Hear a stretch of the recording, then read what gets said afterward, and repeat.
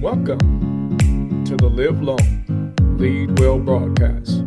I'm Dr. Mark Jones, and today our topic is contentment, enjoying where I am on the way to where I'm going.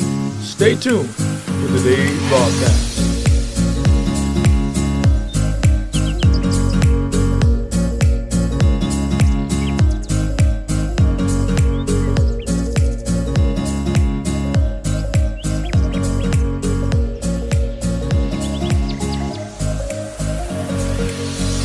Philippians chapter 4, verse 11.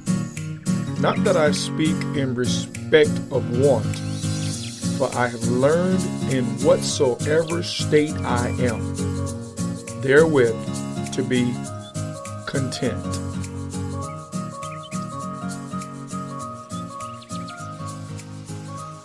On today's podcast, we're going to talk about the secrets for peace and contentment in life.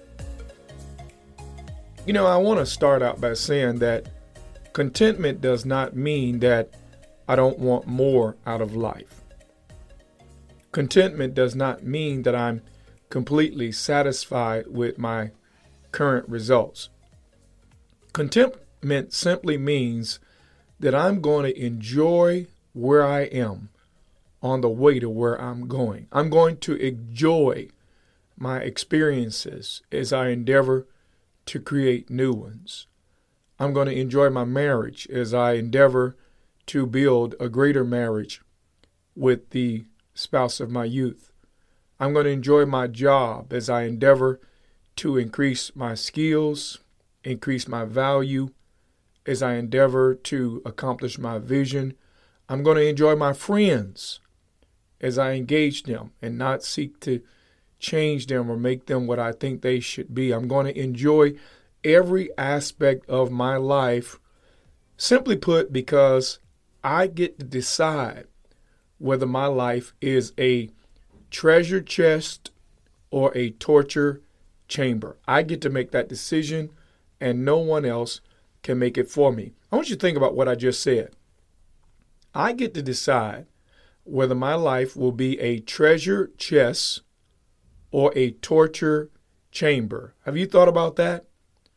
Are you allowing the circumstances of your life that are out of your control to torture you? Or are you finding the value in this tremendous life that has been afforded to you? I'm going to give you some keys here for discovering contentment, no matter what season of life you are in. First of all, be grateful. Be grateful.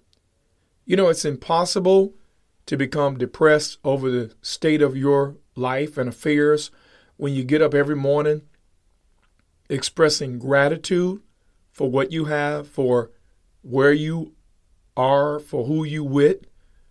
If you express gratitude, then you're not able to become sidetracked or oppressed by the things that are undesirable or the things that you cannot change. So the first key is be grateful for the air you breathe.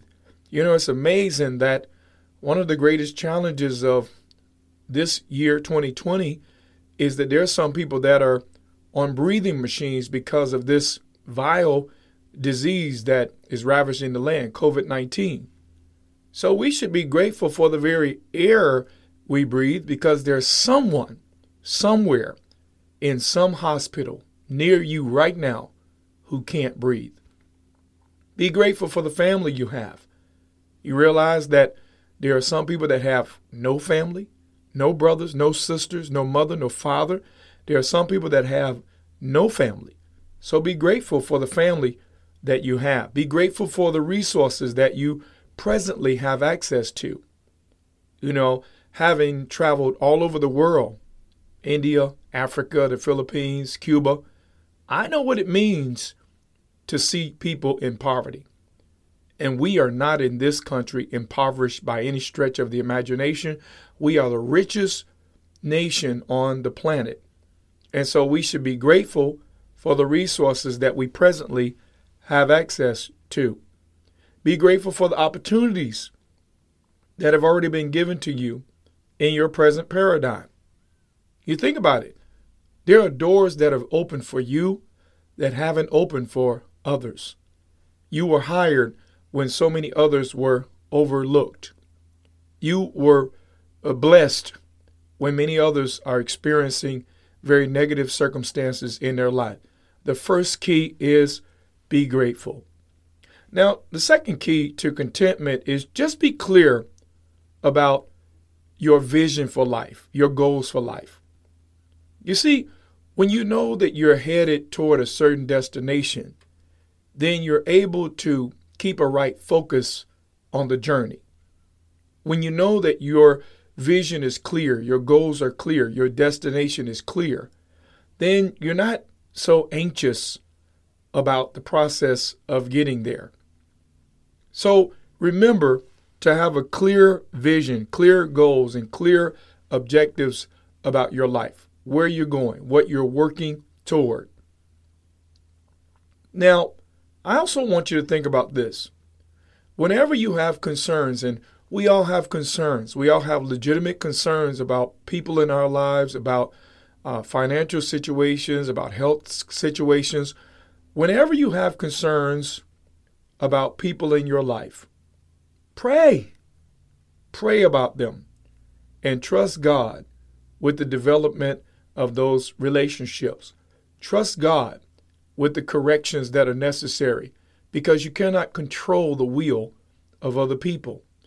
Always be ready to become what God wants you to become in order to enhance a relationship. In other words, be open to the Spirit of God so that He can direct your path as to what you should be when it comes to your relationships. Never allow yourself to become distracted by the behavior of other individuals. Now, another key to contentment is never believe that anything outside of you has the power to completely undermine you or to circumvent God's best for your life.